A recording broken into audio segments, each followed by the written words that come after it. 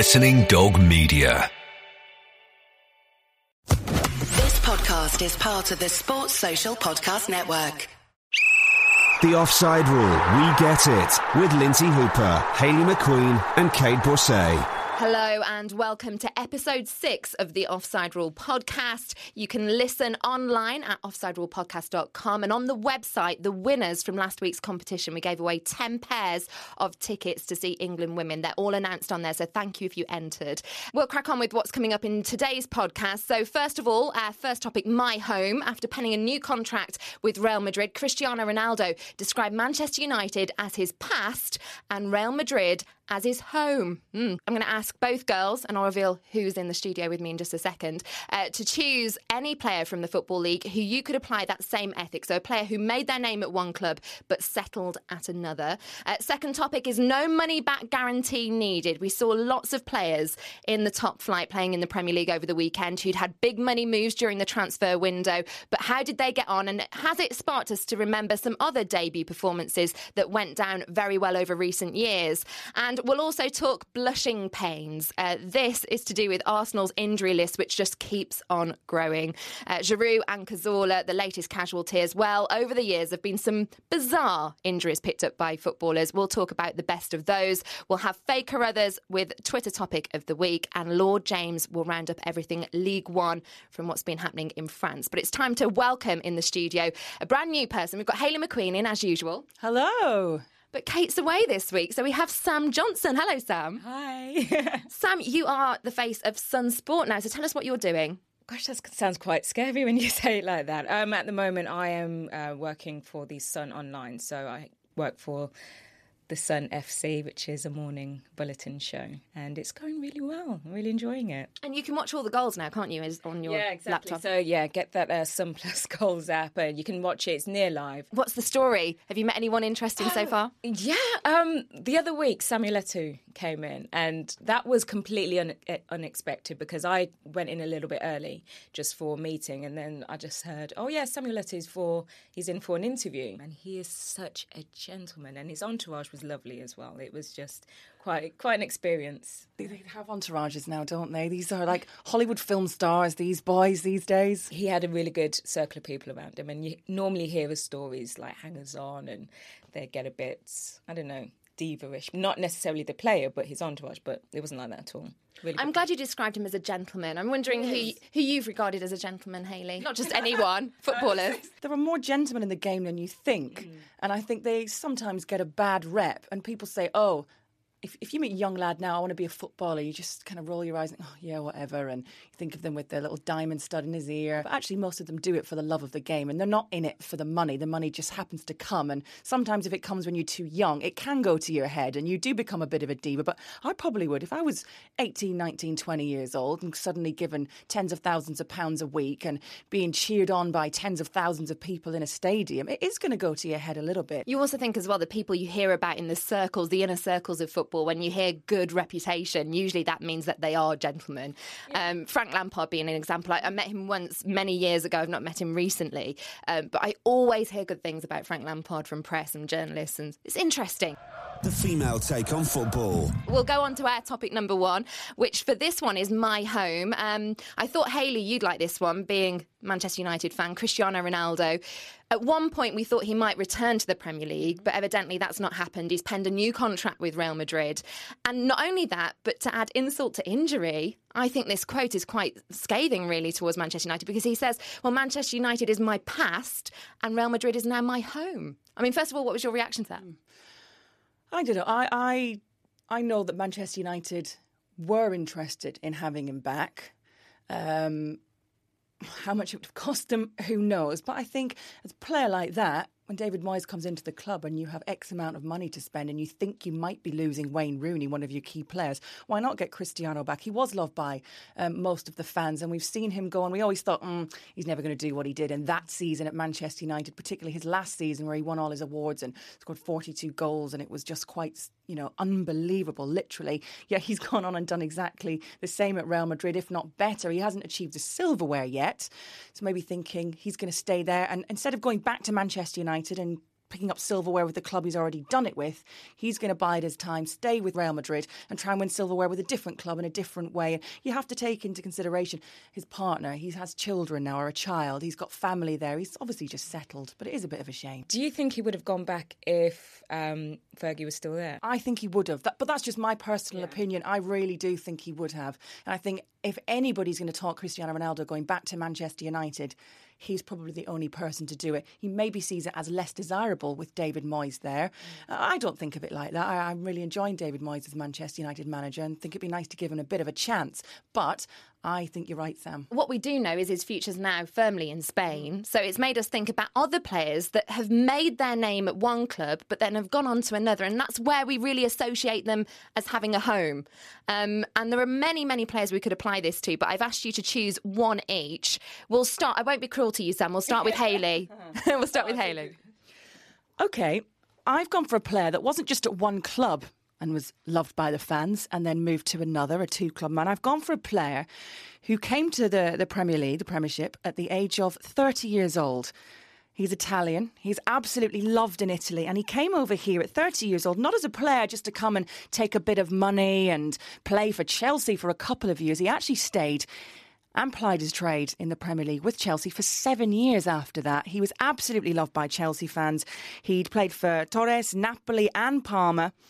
It was Gianfranco Zola. So in 1996, lots of foreign players. Everyone loves Zola. Lots of players were coming over to Chelsea because Ruud Gullit was in charge. They snapped him up for £4.5 million in 1996. He made his debut against Blackburn. Had a wonderful debut season, put in lots of great performances. Had a wonderful run in the Cup as well, the FA Cup, where they beat Middlesbrough in the final, my hometown team, and scored goals aplenty on the way to getting there. But it's nice to see foreign players coming here and calling England home.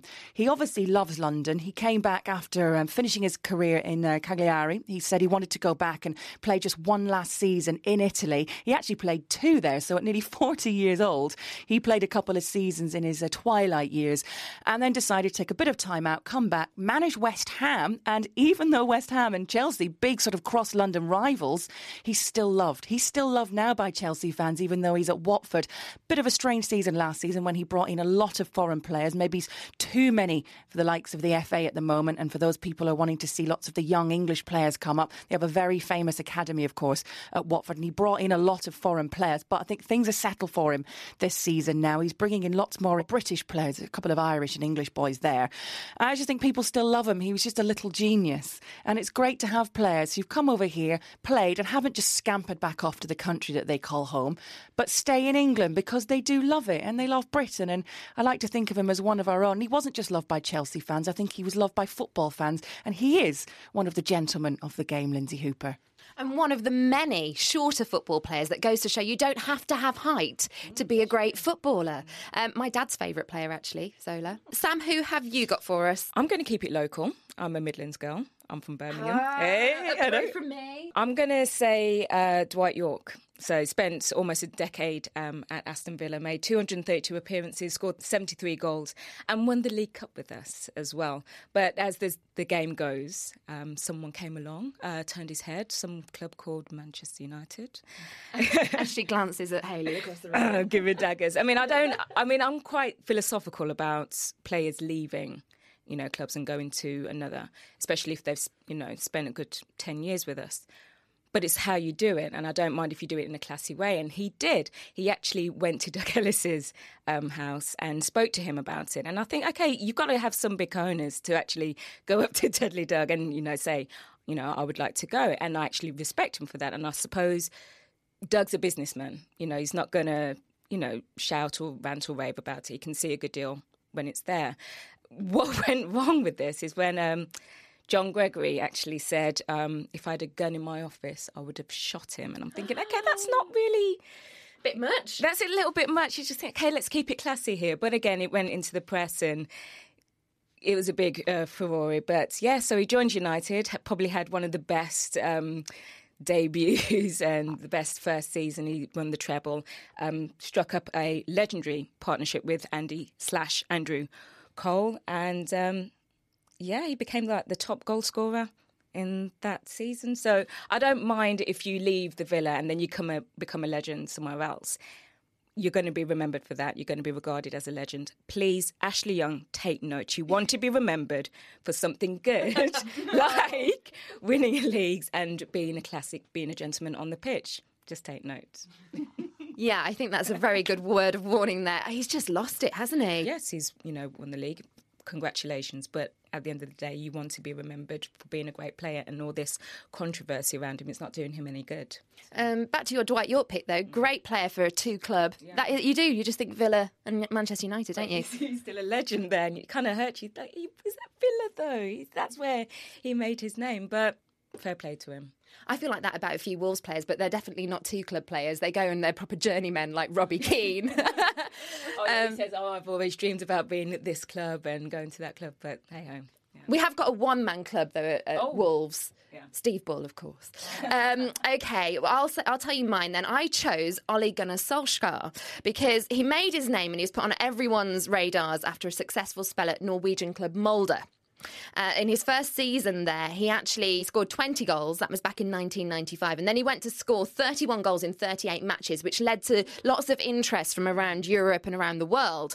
Hamburg and Italian club Cagliari, Everton, Manchester City, they were all in to try and get his services. But we all know where he ended up. He went to Manchester United, his home. He was the only striker. He was the only striker to move there in 1996, even though the club was chasing another high-profile striker, who I'll come on to in just a second. But he ended up with a number 20 shirt. He scored 6 minutes into his debut against Blackburn Rovers. And then, just to fast forward a bit, we all know what happened next. He scored crucial goals for Manchester United over 10 seasons, and 91 goals later is somewhat of a hero at Old Trafford. Went on to manage the reserves as well. But one of his most impressive feats, I think, during his whole time was when he came off the bench against Nottingham Forest, scored 4 goals in like 12 minutes in an 8-1 victory, and it was just pretty impressive. That's super sub to the hilt, isn't it? But all things come full circle, and I want to give Hayley, as a Manchester United fan, after the Ronaldo quote, a bit of hope. Because Cristiano Ronaldo, he might have said that Madrid's his home, but what did Ole Gunnar Solskjaer do? He went back to Molde, and now he's managing them and has got consecutive title wins over in Norway. So maybe Ronaldo will turn manager one day? No, definitely. It'll be fashion designer or just a God knows what. Who knows?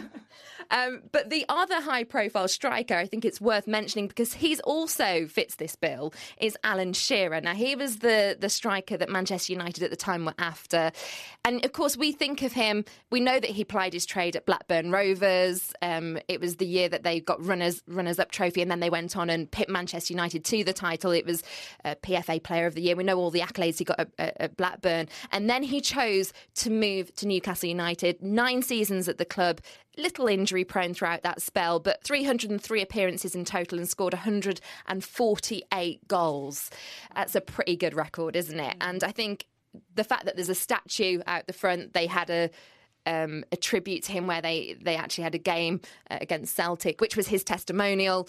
And he broke Jackie Milburn's 49-year record at the club. So he will go down in Newcastle folklore. And I think Newcastle would regard it as home. Yeah.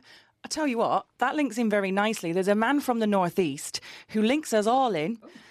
And probably, I know I've already made my claims for Gianfranco Zola as being the player in this section, but just spring to mind, of course, Brian Robson. From the Northeast, but made his name at West Brom, was there from 1974 to 81. He was an absolute legend there, 198 appearances, 40 goals, and then went to Manchester United for pretty much the rest of his career before finishing in Middlesbrough, of course. He did well at all of those clubs, went on to manage Middlesbrough, so kind of again did that full circle thing where you go back to a club that you played in that you managed. But again, he's loved by the West Brom fans and they will call him their hero. But Manchester United, he is theirs, if you know what I mean. Captain Marvel. Breaking news, everyone. Stand by your beds. This is Jim White. You can download the Offside Rule podcast this very day.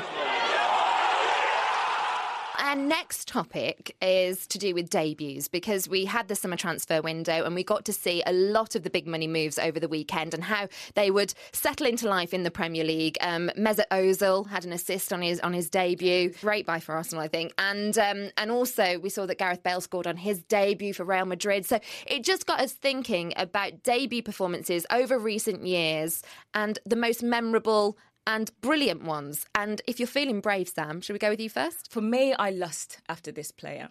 Not in the way that you may think. I admire him so much. It's Juan Mata. He came to Chelsea in 2007 from Valencia for £23.5 million. And that money is well spent. He is such a creative player. I love him. I have to say, I lust him in sort of the other way as well a little bit. Okay, yeah. He's only little, though. He's tiny. Yes, little boy. He's got a lovely face. Anyway. Lovely Martina. He's lovely. I mean, he's such a creative player for Chelsea. I really hope Mourinho uses him. I really do. I mean, he has had 48 assists in all competitions since he's joined Chelsea. And he made a brilliant debut against Norwich in August 2011.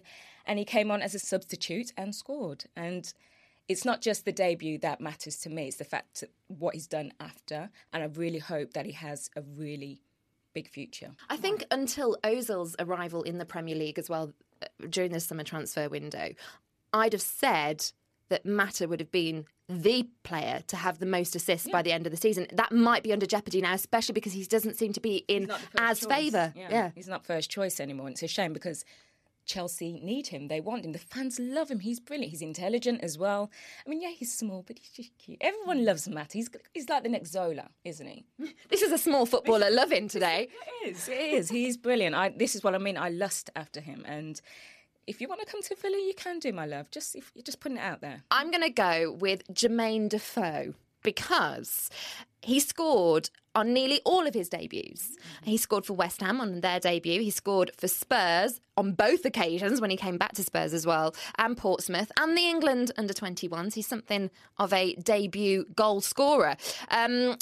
I'd like to say, I mean, the thing with Jermaine Defoe, I think he's a very underrated striker. I think he deserves more starts for Spurs, and I don't know why somebody doesn't take faith with him as their starting number 11 sort of player. For England as well. I wish he got more starts for England. Like you said, he is underrated, but he can do the job. I don't understand why. And he's 30 now? Yeah. It's like, in my head, I'm still thinking he's a lot younger, but he can do the job. I just wish he, got a bit of a look in. Well, I mean, let's talk about his current club in Spurs. So when he made his first debut, he arrived at Tottenham back in 2004 and he got a goal. It was a 4-3 home win over Portsmouth, which was a former club of his. And then you fast forward to 2008, 2009 when he rejoined them. He made his debut in January 2009 and it was against Wigan, scored his first goal against them as well. And it was just one of those performances that I think got all football fans thinking, why isn't someone playing this player more regularly? The only team, by the way, that he has played for that he didn't score on the debut was Bournemouth. Yeah. And that's the only one. But I think if we're talking about someone that goes and scores for lots of teams on their debut, we have to mention, although this isn't in recent years, we're going much further back, but Jimmy Greaves, who scored on his debut for Chelsea, AC Milan, Tottenham, West Ham and England. Brilliant. I don't think he'll have anyone that beats that. That is quite sublime, isn't it? Wow. How do you follow that? Well, my story hasn't quite come to an end. This boy is still here doing his thing. Fairly new to the Premier League, but he's a season or so in. It's Sergio Aguero. I've gone for a Manchester City player. Yeah. So Sergio Aguero didn't actually start in his first ever game. Came off the bench after 60 minutes. It was against Swansea and he absolutely gave them the runaround. He came on for 30 minutes and what an impact he made on his debut. You think, oh yes, he's got it in the blood. Not quite. Remember a journalist in a paper was quoted, a footballer, saying, he's definitely going to do something, this boy. He's got it in the blood because his father-in-law is Maradona, of course. No, that's his wife's dad. It's not in the blood, is it? But yes, really dodgy. It will continue in the blood. Yeah, when they continue to have kids. But yeah, so he came in. This is the son-in-law of Maradona, so he's going to be doing good things. Sergio Aguero just had an absolutely sublime debut and actually had a wonderful season, which ended with that famous goal against QPR. And he was there when they won the title and had a great time underneath Mancini. His appearance definitely worth the wait after that 60 minutes, because what did he do? He scored twice and set up another, and that was a 4-0 victory over Swansea. Just at 23 years old he is as well, so you knew that there was plenty more years to come from him. I thought he was a little bit older than that, maybe 26, a bit more established Argentinian, but he's been doing magic things on the pitch since a very, very young age. He'd said as well when he tweeted, "Very happy with my debut for City. Hopefully the start of something big. Thank you to my teammates and the fans for their support." And yes, what did he do? He went on and continued to do something very big indeed and lift the Premier League trophy.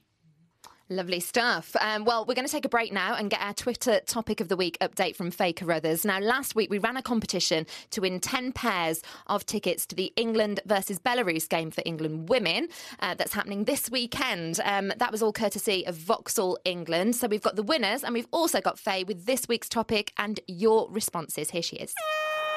Twitter topic of the week. So thank you for all your tweets on which England footballer, man or woman, you would like to be and why.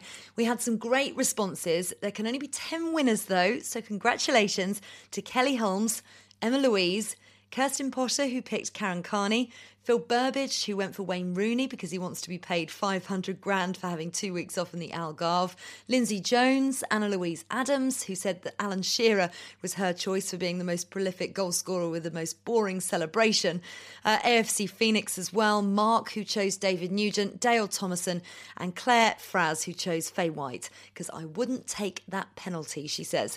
Thanks again to all of you who sent in your answers, and congratulations again to the winners.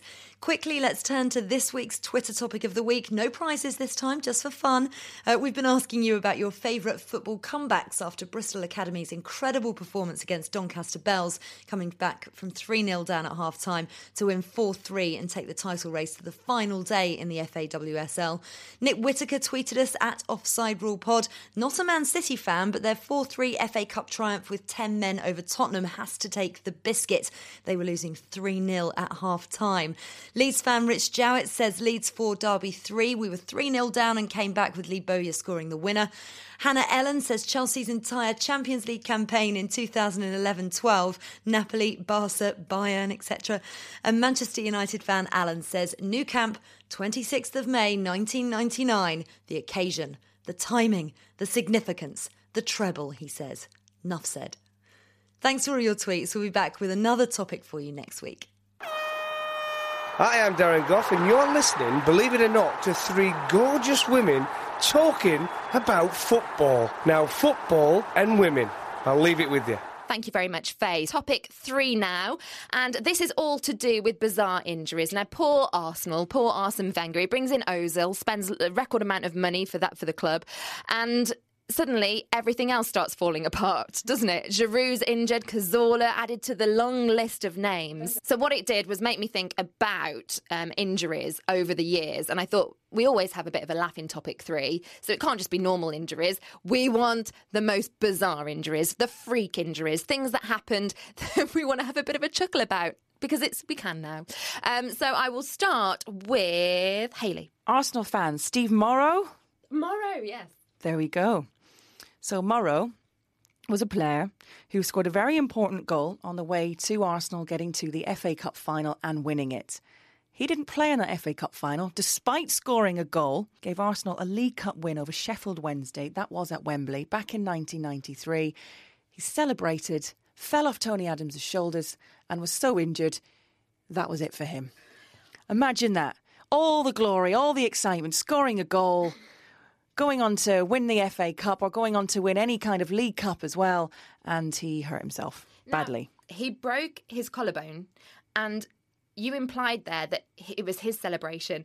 The memory that I have, or certainly things that I read about it around the time, I think, Wasn't it Tony Adams' fault? Wasn't it? I don't think he had much say in this celebration. I think Tony Adams hauled him up in the air and then dropped him. He hoisted him up onto his shoulders. This was the League Cup win, of course, and hoisted him up. That was it. Great, having a great cup run. They were going to go and put him in the FA Cup side as well and go on and win the cup. But no, that was it. After the League Cup, that was pretty much his season over because naughty Tony Adams got a bit carried away with Mr. Morrow and he fell down and hurt himself. Sam, it's not an injury per se, but when I heard the story, I thought, okay, I want to applaud you for being so honest. But at the same time, I'm thinking, you should keep that to yourself.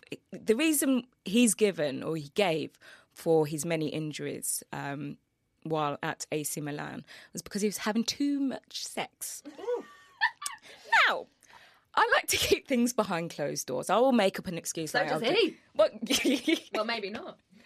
We don't know. But he gave an interview to Vanity Fair, and I don't know if he was joking or if it was actually, that's the real reason. But yeah, he came out and said the reason why I've been injured so much. I mean, if you saw his girlfriend, I'm thinking, okay, fair dues. But that's the reason. I mean, I've had a good look at, the injury list, like the bizarre injury list. And the more you look, the weirder it gets. And it seems like the less you do, the more you're going to get injured. But this one, it seems like the more you do, the more you're going to get injured. So, yeah, that one really stood out for me. I feel like that's the Michael Douglas moment of the Offside Rule podcast there. And Sam, that is going to be credited to you forevermore. I went with my Norwegian theme on this one. I mentioned Ole Gunnar Solskjaer earlier, and this is going to be a player that no one really knows about, I don't think, but it was from the 1970s. I don't, of course, know about this happening at the time. It's something that I've read and done a bit of research on. But a player called Svein Grondeland, a Norwegian international, was forced to miss a game for his country after being the victim of a hit and run with a stray moose when he went for a run. He collided with a moose. The moose hit him, boffed him one. He can't play. How do you hit a moose? I think he was confusing himself with a bull, basically. And you're going for a morning run, and you're just thinking, keeping healthy, doing what the boss says, keeping my fitness levels up. Poor Grondeland. Wow. The Alex Stepney jaw dislocation. Yes. Because I just think it's so funny. Imagine a Manchester United goalkeeper who is bellowing to his players so hard, giving orders from the back of the field, that he actually dislocates his jaw. This was in a match against Birmingham City, which I can completely understand. Well, Birmingham City. You would want to shout at all your players to get some rougher tackles in, I'm guessing. But Alex Stepney, jaw dislocation. Goalkeepers, when you do the searches on the internet for this, goalkeepers come up more often than not because they're all absolutely mental. That is a fact. Mine is actually a very tough player who was involved in a hit and run. Really sad story, this. You're mentioning the hit and run with a moose. This one was a hit and run by a 3-year-old toddler on a tricycle. That's right. David Batty, former Leeds and Blackburn man, he injured his Achilles tendon, had to turn up. Poor Sam, her little face looked in horror. Oh, who's been hit? What happened? Did they catch this terrible criminal who hit and run? I was just about to say, it was just like a downturn in the mood there. I was thinking, oh no, there's actually been a proper hit and run. No, okay, yes, tricycle one. So he was out playing with his daughter in the back garden, presumably, and she just got a bit carried away and just ran over him. Yeah, there you go. As we know in football as well, feet, funny things, metatarsals, funny things. They can get broken just by looking at them, I think. Well, that more or less wraps things up for us, but Lord James has got a roundup of all things League One for us. Here's Law. Thank you, ladies, and bonjour. Nobody has quite got out of jail like the French national team lately, scoring their first goal after a 526-minute drought against Belarus last week. Ex-Montpellier man Olivier Giroud is still looking like a masterful player in the Premier League after a first full season with Arsenal, but he's also sparkled for Les Bleus. More than could be said for Spurs keeper Hugo Lloris, however, who still looks a little rough around the edges in French eyes. Paris Saint-Germain and Monaco, the only two sides still unbeaten this season, take one another at Parc des Princes this Sunday night in what's dubbed as El Clasico. Perhaps, however, money doesn't always talk. While £51 million star Falcao has lifted Monaco to the top of the table, Javier Pastore, who cost PSG over $30 million in 2011, has fallen out of Laurent Blanc's new 4-3-3 system. Falcao and other top goal machines in Ligue 1, Ibrahimovic and Cavani, may be tweaking their own cylinders to keep up with one Kevin Barrigot of Evian for the French Golden Boot.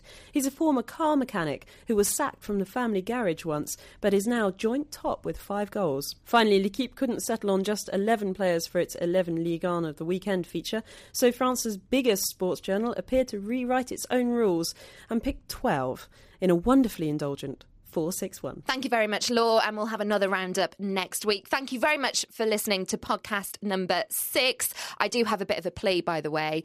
There are the Football Blogging Awards going on, and we would love to win for Best Football Podcast. So if you've enjoyed this podcast and any of our others, all you need to do is tweet, if you're on Twitter, that you would vote for us at the FBAs as Best Football Podcast. And we're at Offside Rule Pod on Twitter, but we've put all the details on our website. So go to offsiderulepodcast.com and you can go and vote there, and we'd be ever so grateful, wouldn't we, girls? Yes. Oh, yes. Thank you. Thanks for doing that. And also, we're out every Thursday. A reminder that you can download from iTunes as well as Audio Boo, and we will be back next week. But before we go, just want to add a little something to look out for. This may have happened by the time the podcast comes out. I don't like to date these things, but what about this? One Direction's Louis Tomlinson is about to make his footballing debut. This is on a debut theme. Yeah, here we go. He's 21 years old. He's going to be playing in a reserve game against Scunthorpe for Doncaster. He's actually been signed genuinely on a non-contract. This is not April Fool's. He's genuinely been signed up. He had trials and was a footballer before he actually went to his X Factor auditions and made it through with the band. And just being a millionaire pop star loved by thousands of young screaming girls isn't enough for him. He wants to be a footballer as well, so we'll see.